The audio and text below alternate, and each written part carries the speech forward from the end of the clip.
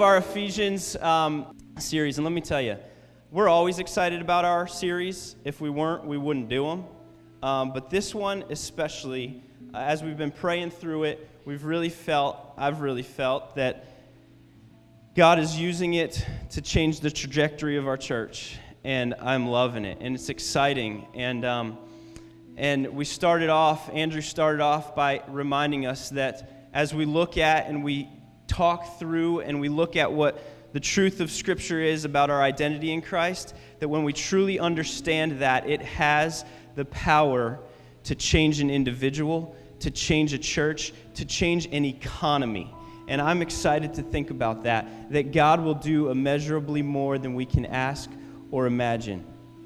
And we want you to know that we've been praying big time for you this past week especially, because if you're like me, I was just telling Tyler this, but last week was like a spiritual high for me. I mean, Megan did an amazing job sharing her story, but not only that, it was a story of God's grace, of God's redemption in her life, and that every single one of us, no matter what your story is that if you're in Christ, God's holding your hand.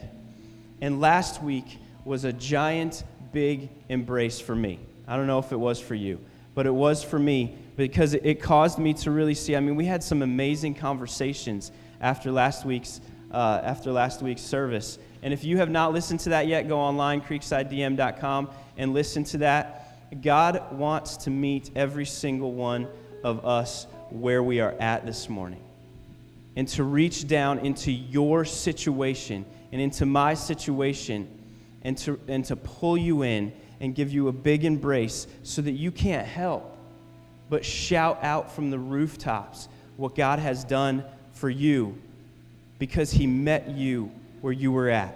Amen? Is that what God does in our lives? I mean, that's an amazing truth that is changing me, it is changing our church, and it's going to change our economy. It's going to change our community. And I'm excited about that. Anybody else?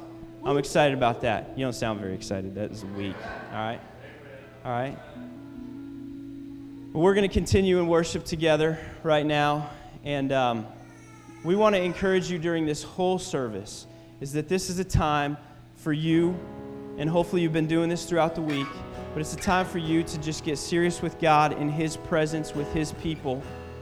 And now, even as we sing this song and the offering is going to come around, but take these moments in the presence of God with His people to be honest and tell the truth about yourself to your Savior.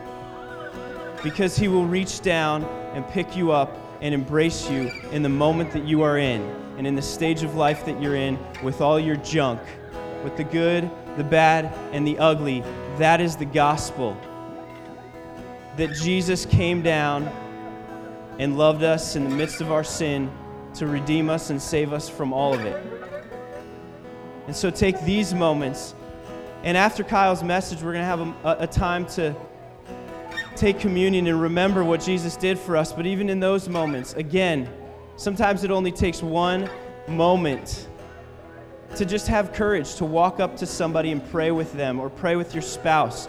But this morning is another opportunity for you to get real with your Savior, to be honest about yourself, and to see that in grace, God reached down and pulled you in and embraced you. And no matter where you are this morning, that He loves you. And identity in Christ changes everything. So let's pray. God,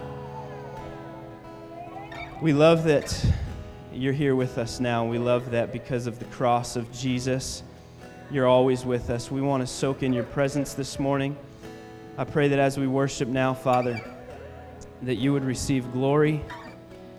God, that in these moments, for somebody new this morning, you would reach down, bring them in, hold them close, and embrace them.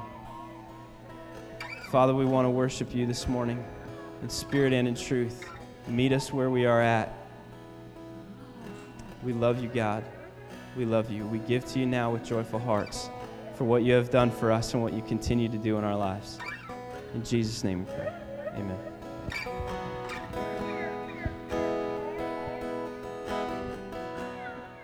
Thank you, guys. If you have your Bibles, you can open up to Ephesians chapter 3. Ephesians chapter 3. Let me read it to you. It says, "For this reason, I, Paul, the prisoner of Christ Jesus, for the sake of you Gentiles, surely you have heard about the administration of God's grace that was given to me for you. That is the mystery made known to me by revelation, as I have already written briefly. In reading this, then, you will be able to understand my insight into the mystery of Christ, which was not made known to men in other generations, as has now been revealed by the Spirit of God's people, his holy apostles and prophets. This mystery is that through the gospel, the Gentiles are heirs together with Israel, members together of one body, sharers together in the promise in Christ Jesus. I became a servant of this gospel by the gift of God's grace given me through the working of his power. Although I am less than the least of all God's people, this grace was given to me, to preach to the Gentiles the unsearchable riches of Christ, and to make plain to everyone the administration of this mystery, which for ages past was kept hidden in God, who created all things. His intent was that now, through the church, the manifold wisdom of God should be made known to the rulers and authorities in the heavenly realms, according to his eternal purpose, which he accomplished in Christ Jesus our Lord. In him and through faith in him, we approach God with freedom and confidence. I ask you, therefore, do not be discouraged because of my sufferings for you, which are your glory." Let's pray. God, thank you. We ask that you would meet us here this morning.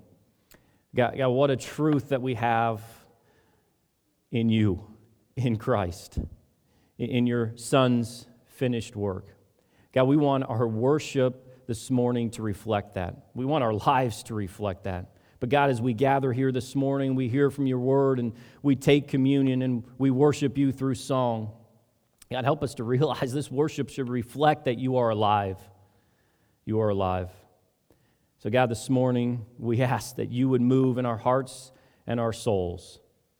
And God, that you would do a work in us and take these beautifully wrecked people and God, just move us. And we ask it in the name of Jesus. Amen. Amen. Thank you. I thought I was preaching pretty well, so I appreciate that.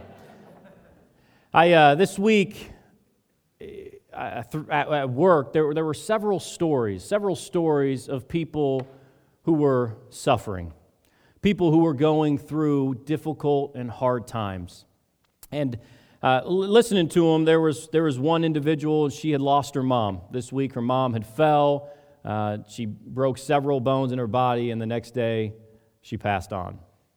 Another gentleman, his mom, older gentleman, also had passed on a 2-day period. They both were sharing this story with me.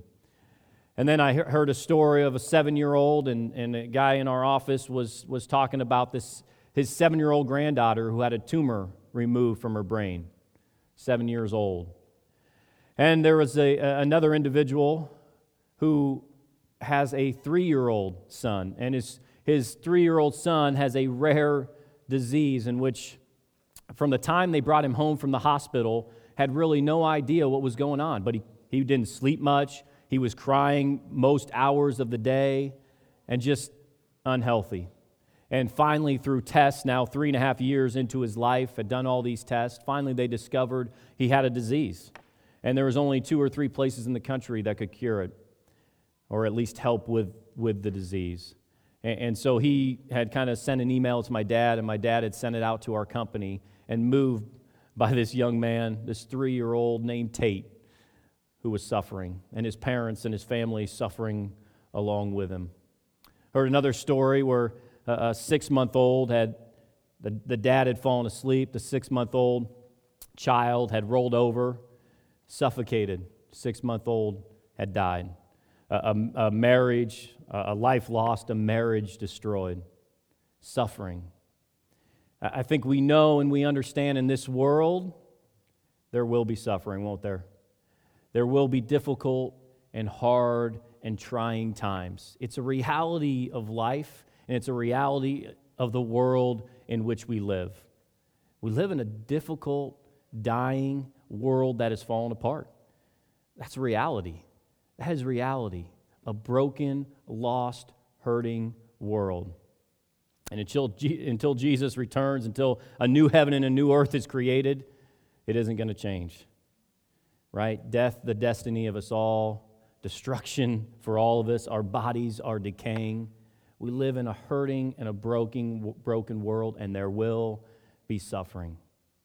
The question then becomes for us, when suffering happens, what do we look like on the other side of it? See, because suffering and hard and difficult times will come, but the result of the suffering that we go through, that's the question for us. What do we look like on the other side of this suffering? And Paul opens here in chapter 3 as he's talking, he says, "For this reason I, Paul, the prisoner of Christ Jesus, for the sake of you Gentiles." And then he closes verse 13, "I ask you, therefore, do not be discouraged because of my sufferings for you, which are your glory." Paul's suffering. And this portion here in Ephesians chapter 3 is a little different because he starts talking about this, that he is a prisoner, and then at the end he talks about his suffering, but then he kind of goes on a little tangent, and it doesn't really fit with the rest of Ephesians, but it's like, man, I got to let you know about this. Yes, I'm suffering, but here's what you need to know. He wants to encourage him through the suffering. He says, "For this reason, I, Paul, prisoner of Christ Jesus, for the sake of you Gentiles," then many of your Bibles will probably see a little dash, is because like all of a sudden Paul's got this thought, oh, I better tell them this. I better encourage them with this. Because suffering can be difficult, can't it? Suffering is hard. Suffering can try your faith. And Paul wants them to understand this. Okay, yes, I am suffering, and you can look at me and you can say, you know what? This is a guy that loves Jesus. This is a guy that wants to follow him, yet there are struggles, there are trials, and there is suffering in his life. In 2 Corinthians, he talks about all that he's gone through, right? He's been beaten, he's been stoned, he's been left for dead, he's been naked, he's been hungry and thirsty, out of work, shipwrecked. Paul has endured all this, and they have probably seen that he's endured all this. But he wants to encourage them. Yes, suffering is going to happen. I'm suffering now. But the question for us is, what do we look like on the other side of that suffering? And so here, he wants to encourage them, and he wants to engage them in this suffering. If you read throughout the Bible, you know what you see? You see people, trials, tribulations, and suffering because we live in a broken world, a lost and a hurting and a broken world. And suffering and challenges and trials are going to happen. Go read the Old Testament, read through the New Testament, read Ephesians. It happens. And I've talked to some Christians who have tried to convince me, you know what, if we suffer or we're in pain and we haven't been healed, it's because we lack faith, right? But look what the Bible says. Look at the disciples themselves, 11 of them, right, martyred, killed for their faith. John they attempted to kill him. They tried to boil him. Somehow he lives. But suffering happens even to good, godly people. Paul, right? Paul here, an apostle, suffers. It's a part of life because of this world that we live in, a broke and a hurting and a dying, decaying world. Paul's message for them is not, suck it up. Paul's message for them is not, oh, you lack faith. No, Paul's message is to encourage them, to build them up, because he knows that suffering can test and try your faith. Go through the scriptures and you see it. Go through examples in people's lives and you see it. Look at John the Baptist. John the Baptist is a guy who, you look in the book of John, at the beginning of the book of John, he says, here comes Jesus, behold the Lamb of God who takes away the sins of the world. Doesn't he sound pretty convinced that Jesus is the Messiah? Here comes the Lamb of God who's going to take away the sins of the world. Yet you go and you read in Matthew chapter 11. John is in prison, right? And we know he's about to be beheaded. And listen to what he says in Matthew chapter 11. He says this, are you really, speaking of Jesus, speaking to Jesus, are you really the one who is to come, or should we look for another? That doesn't sound like the same guy in first part of John, does it? A guy who says, behold, here comes the Lamb of God who takes away the sins of the world. Suffering, trials, they rock our world. They test our faith. And I think Paul understands that, and Paul realizes it here with the Ephesians here at the church of Ephesus. He realizes this. And so his encouragement in these next 13 verses is to show them who Jesus is and what the church is, and to be reminded not of the sufferings, but of who we are in Christ, who we are as a church in Christ. That's what the theme of Ephesians is. That's what the theme of our entire series is, who we are in Christ as individuals and as a community, as a body of believers, who we are in Christ. Suffering can shake our faith, and Paul knows that. Paul understands that, and that's why he takes us on this little tangent, this little sidebar here in Ephesians chapter 3. And that's what these verses offer. This first portion of Ephesians offers us kind of a glimpse of this, and Paul wanting to encourage and engage the church and these people here at Ephesians. So now we want to move on to verse 2, and we understand what Paul is going through. We understand the suffering that's taking place in his life, the difficult trials that are upon him. And so now he wants to encourage the Ephesians, and I love this part. I love it. Surely you have heard about the administration of God's grace that was given to me for you. That is the mystery made known to me by revelation, as I have already written briefly. In reading this, then, you will be able to understand my insight into the mystery of Christ, which was not made known to men in other generations. It has now been revealed by the Spirit to God's holy apostles and prophets. This mystery is that through the gospel, the Gentiles are heirs with Israel, members together of one body, the sharers together in the promise in Christ Jesus. The mystery. I love it. The mystery. Now, if you're like me and my wife, we enjoy good movies or shows where there's that mystery factor. Anybody like that? You know, like Sherlock on PBS right now, those little things. There's the mystery, and we love trying to figure out these mysteries. There's a truth that needs to be revealed. And so you watch the show, and by the end, you're hoping that you have discovered what this mystery is, what this truth is. And that's this mystery. I'm not very good at it. I'm usually way off base. But there's a mystery that needs to be revealed. There's a truth that needs to be discovered. Well, when Paul, here in the Greek, when it's talking about this idea of mystery, this is something that cannot be discovered without God. Without the Spirit's revealing, you would never discover it. So I can watch a movie and watch a show like that, and little pieces will come into play, and I might get a glimpse of this truth that's going to be discovered. But see, the mystery that Paul's talking about, that without the Spirit revealing it, you would never understand it. You would never know it. But the Spirit reveals this mystery.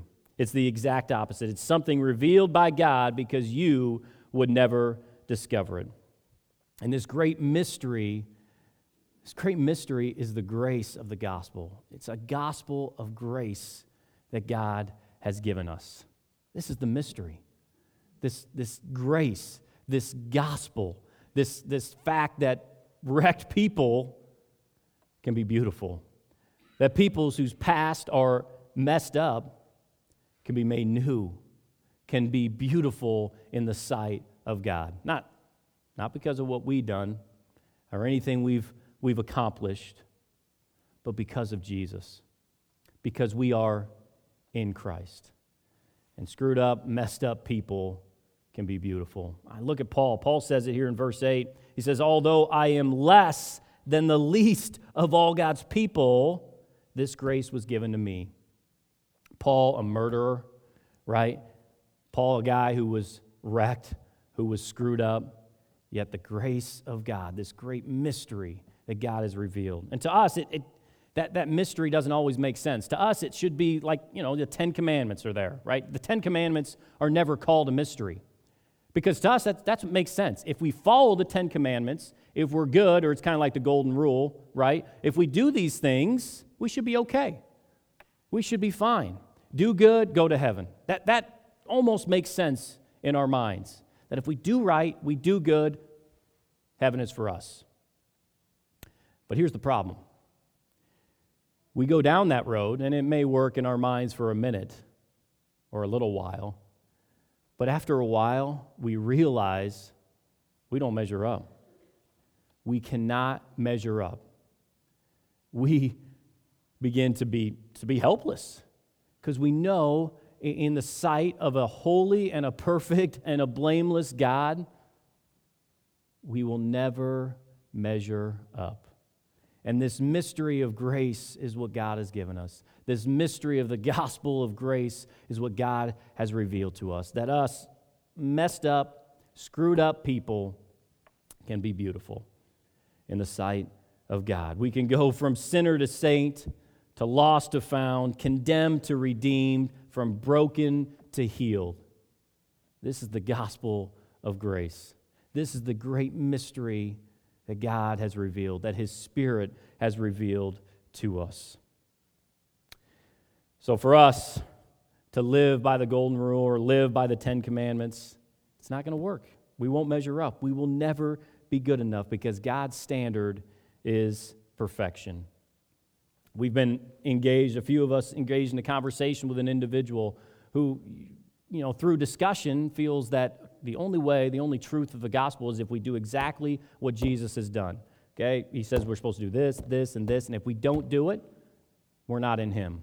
And he told me and had the conversation with me that, you know what, you are not a friend of God unless you are doing this, and he started listing things off that we need to do. And I came back to it and I said, here's the problem with that, is that if I have to do exactly what Jesus has done, am I going to accomplish that? In this life, am I going to accomplish that? I will never measure up. I will never measure up. And the grace and the truth of this great mystery, this gospel of Jesus, is that, you know what, I'm not going to measure up, but thank God for Jesus. Thank God that I, in Him, am made beautiful. I in Him, and now God looks at me and He sees His Son, Jesus. Not because of anything I've done. We go back to Ephesians chapter 2. For it is by grace we are saved, not by works. Not by works, and no one can boast. This great mystery, this great truth is that it's all in Jesus. And I have failed miserably. And every one of us in this room, we have failed. Paul himself, I'm the chief of sinners. I'm less than the least of these. Paul has failed.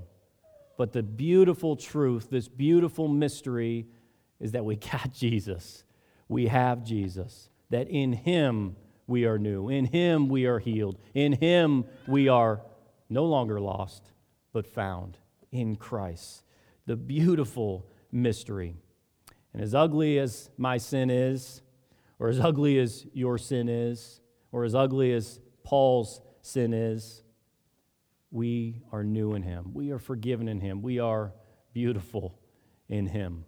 In Him alone. This is this great mystery of the gospel. And this mystery is something that, if we truly understand it, we should never tire of dwelling on it. We should never tire of thinking about it. We should never tire of gathering together and singing and worshiping Jesus because of it. We should never tire of taking the bread and the juice and remembering this great thing that He's done for us. This great mystery, the grace that He showed us. And when we think we've fully understand it, is when we probably don't understand it at all. And when we marvel in it, and we dwell in it, and we realize how much more of this grace there is to discover, and we begin to know what it is.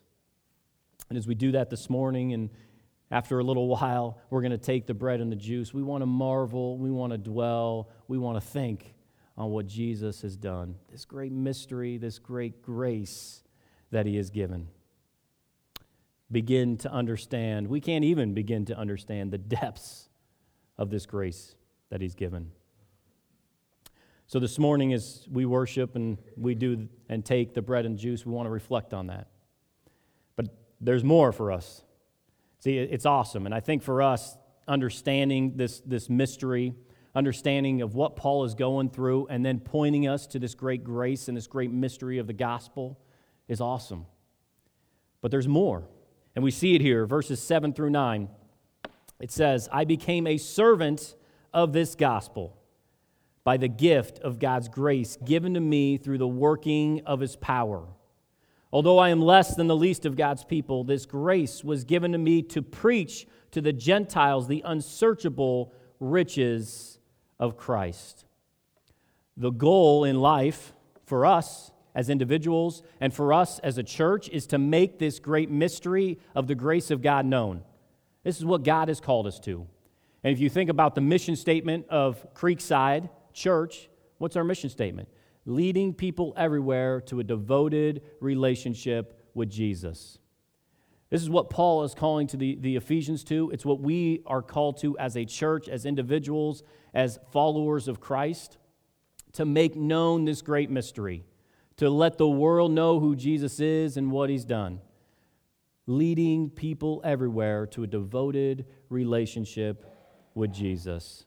Goal in life is to make this great mystery of the grace and the gospel known. So the question is, how does this happen?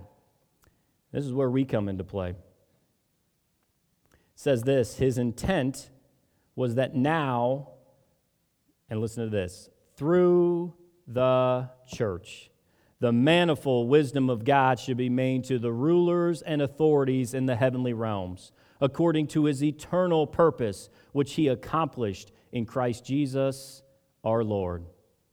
How are we to make known this great mystery? It happens through the church. It happens through us as a body of believers. It happens through his church, universal, that this great mystery is revealed. See, God's ultimate purpose for the world and for people is to bring everything together in Christ. God's plan is everything together in Christ. We look at the world, and one of the greatest realities of the world is what we talked about in the beginning, that there is suffering, that there's war, there's violent crimes, there's racism, there's death, there's destruction, there's disease. A lost, dying, broken, decaying world. It's a reality. We understand it. We know it because we see it every day, that this world is broken. But what the church provides, and the picture of the church, is that what it is going to look like one day. F.F. Bruce said this about the church. He says, regarding Ephesians 3:10, the church appears as God's pilot plant for the reconciled universe of the future. Let me read it again. The church, speaking of Ephesians 3:10, appears as God's pilot plant for the reconciled universe of the future. God's plan, and if you go back to the garden, you go back to Genesis, his plan was what? Not death, not destruction, but relationships intact, lives not decaying, no disease, no hunger, no racism, no lost and dying world. His plan was unity. His plan was not broken relationships, lives that live forever, but then sin entered the world, broken, lost, hurting, dying world. But God's plan, again, is this new creation, this new heaven and earth. He will wipe away every tear. Relationships are to be as God has intended it to be. The world is to be what God has intended to be. This is God's plan. And the church now is to give a picture of that. So when the world looks at the church, they can see healed relationships. They can see people together, living together as the world look at it, how these people live together. They come from different classes, they come from different races, yet together there's a oneness. You go back to John when Jesus is praying, he says, the world is going to know, he's speaking to the Father, the world is going to know that you sent me because my people are one. There's a oneness, a unity, and the church is to be a picture of that. This oneness and this unity. The way that God has intended it to be and the way it will be one day again. Healed relationships, a oneness, a unity, and the church is to give a picture of that. Disease, death, hunger, our body is falling apart. We are dying, right? We understand that. My daughter wrote me a poem or some sort this week, and in it she was talking, and it was a Valentine's card. She says, Mommy and Daddy, I love Mommy and Daddy. I want to be with you forever until you die. Thank you. But the reality is, right, we're all going to die someday. We know that. We understand it. It's one of the realities of this world. We live in a lost and a dying, a broken and a decaying world. That's truth. And the church is to be a beacon. The church is to be a picture of what it's going to look like one day.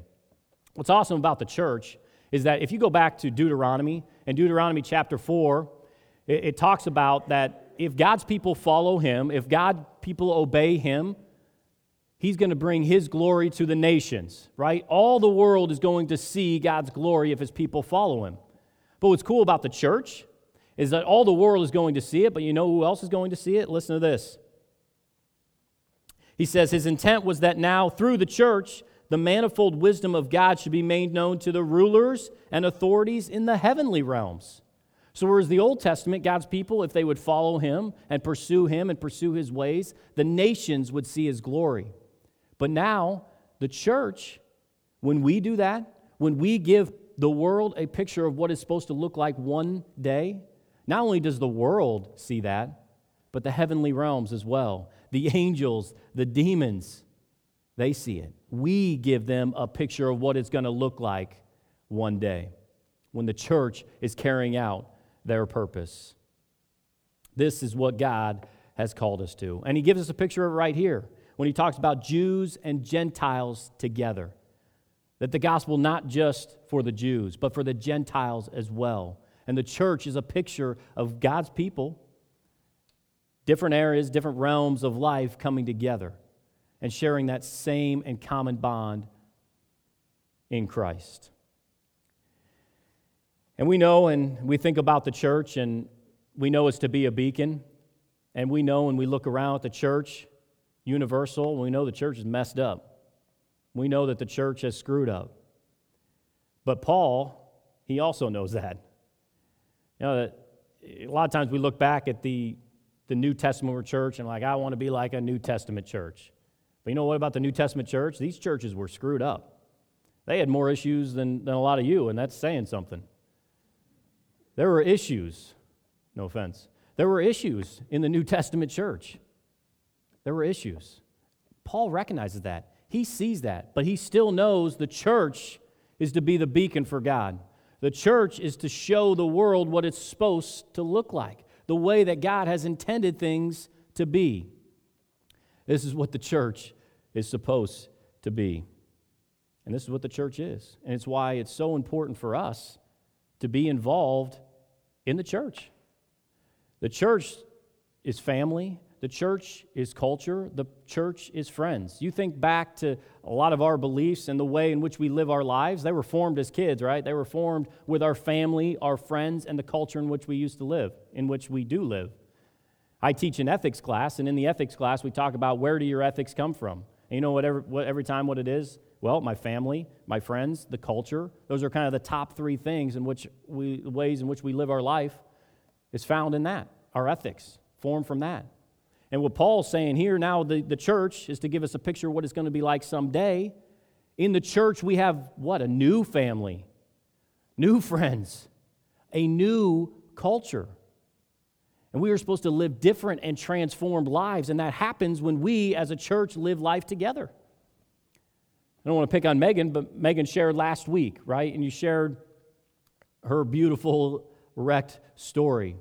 But in it, she talked about hearing a song, and then God began to do a work in her. But I think then you said you kind of went on doing what you had done before. And until she got into that recovery, and there was that family, and that accountability, and that new culture in which to live, she was living how she did before. And she spoke as well, and again, apologize for picking on you, spoke again as she moved to Des Moines, and then they began to get plugged into the church here and began a relationship with Nick and Heather. And they talked about living in sin, but then a new culture, a new family, new friends. It is so important that the church is that. And we need that as a church. So we need programs like Megan was talking about last week with that recovery. We need our small groups for accountability. We need the men's group where we can get together and we can study and we can challenge and we can encourage one another. We need to be here on Sunday morning so we can hear from God's word, so we can encourage and uplift one another, so we can hear how God would have us live our lives, so we can remember and think about what Jesus has done for us in the cross, and remember Him in the bread and the juice. The church gives us a new family, a new culture, and we must be involved in it. The church is to be a picture of what it's going to look like someday when beautifully wrecked people can be made new creations, be beautiful in the eyes of God. We need the church. I want to end like this, and then I'll have the band come back up, and we'll continue to worship together. We'll remember what Jesus has done. But Paul closes like this. He says, according to His eternal purpose, which He accomplished in Christ Jesus our Lord, right? It goes back to Jesus. What has been accomplished not by me, not by what I have done, but in what Jesus has done. Accomplished in Christ Jesus our Lord. In Him and through faith in Him, we may approach God with freedom and confidence. Isn't that awesome? Paul, who says he's a prisoner, talking about approaching God with freedom. Who was Paul a prisoner of? He's not a prisoner of Rome. They've got him in chains, but he says, I am a prisoner of Christ. And with freedom, I can approach God the Father. Freedom and confidence. And I ask you, therefore, do not be discouraged because of my sufferings, which are for your glory. Right? In Christ, a new creation. And now, because of what Jesus has done, I can boldly, with confidence and in freedom, approach God. And that's what we want to do this morning, is we want to remember what Jesus has done. We want to think on the bread and the juice and remember that I can go to God with confidence and with freedom because of Jesus, because of this finished work on the cross. Suffering. Paul says, I ask you, therefore, do not be discouraged because my sufferings for you. Suffering is a reality. It's a part of life. But let me tell you this. The only suffering in life that could really destroy you is being cast out from God. Sufferings and trials will come, but the only one that can destroy you is being cast out from God. That is the only suffering that can destroy us. So I ask you the question this morning is, where are you at? Are you in Christ? Are you in Him? Do you know this great mystery of the gospel, of the grace that He's so freely given us? Are you in Him? Because if you're in Him, we're beautiful. We're forgiven. We're freed. We're healed in Him and in Him alone. Let me pray. And then we're going to encourage you to remember who we're worshiping. Remember that Jesus is alive, and it should reflect on how we worship and what we do. And if you are in Him and you've experienced this freedom in Christ, this new life in Christ, we encourage you. Come and celebrate it. Remember it in His body that was broken and His blood that was shed, in the bread and the juice. Let's worship together. God, thank you. Thank you for Jesus. God, thank you for this mystery that was revealed by your Spirit. This mystery that all people, whether Jew or Gentile, black or white, whatever it might be, we can be in you. We can have all the differences in the world, different classes, different backgrounds, but in you we can be one. God, we want the church to be a picture of what it's supposed to look like someday, when there are no more tears, when there is a new heaven and a new earth, and everything is as you originally intended it to be. God, we want to be that beacon. We want to be that pilot plant to show the world what it's to be. God, we want to lead people everywhere to devoted relationship with you. We want wrecked people to be beautiful. And we know that happens only in Christ. Only in Christ. Forgiven, Past doesn't matter. We're like Paul, less than the least of these. But you have a purpose, and you have a plan, and you make us beautiful. So God, this morning we're reminded that it's only through Christ, only by Him, only by His name.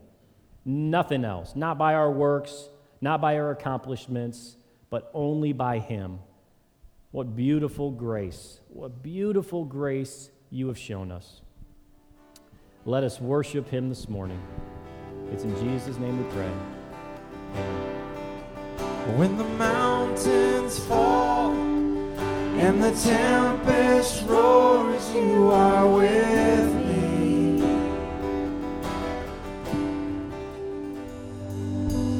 In Him and through faith in Him, we may approach God with freedom and confidence. What an amazing thing that in Christ we can approach the God of the universe, a holy, perfect, and blameless God with freedom and confidence. And it's only through Jesus, right? Only through Jesus. Let's pray together. God, thank you so much for this mystery, the mystery of the gospel of grace, that somehow us wrecked people, us sinners, us people that don't have our act together, can even come to this holy and this perfect God, this awesome God. But it's not by us. It's not by anything we've done, not by any list of accomplishments or great attributes that I have. It's through Jesus. It's in Him and in Him alone. God, thank you for this grace, this great mystery that was revealed to us. God, help us as individuals and as a church be a picture of what you have in plan for the future. That we are this pilot plant. That we are to show the world this great mystery. That we are to show the world how you have intended it to be. God, help us to live in freedom and confidence because we know Jesus, because we are in Him. God, send us. As that song said, send us out. God, here we are, send us. God, reign in us. God, we need you to do a work, and we ask and pray it in Jesus. Amen. Thank you for coming.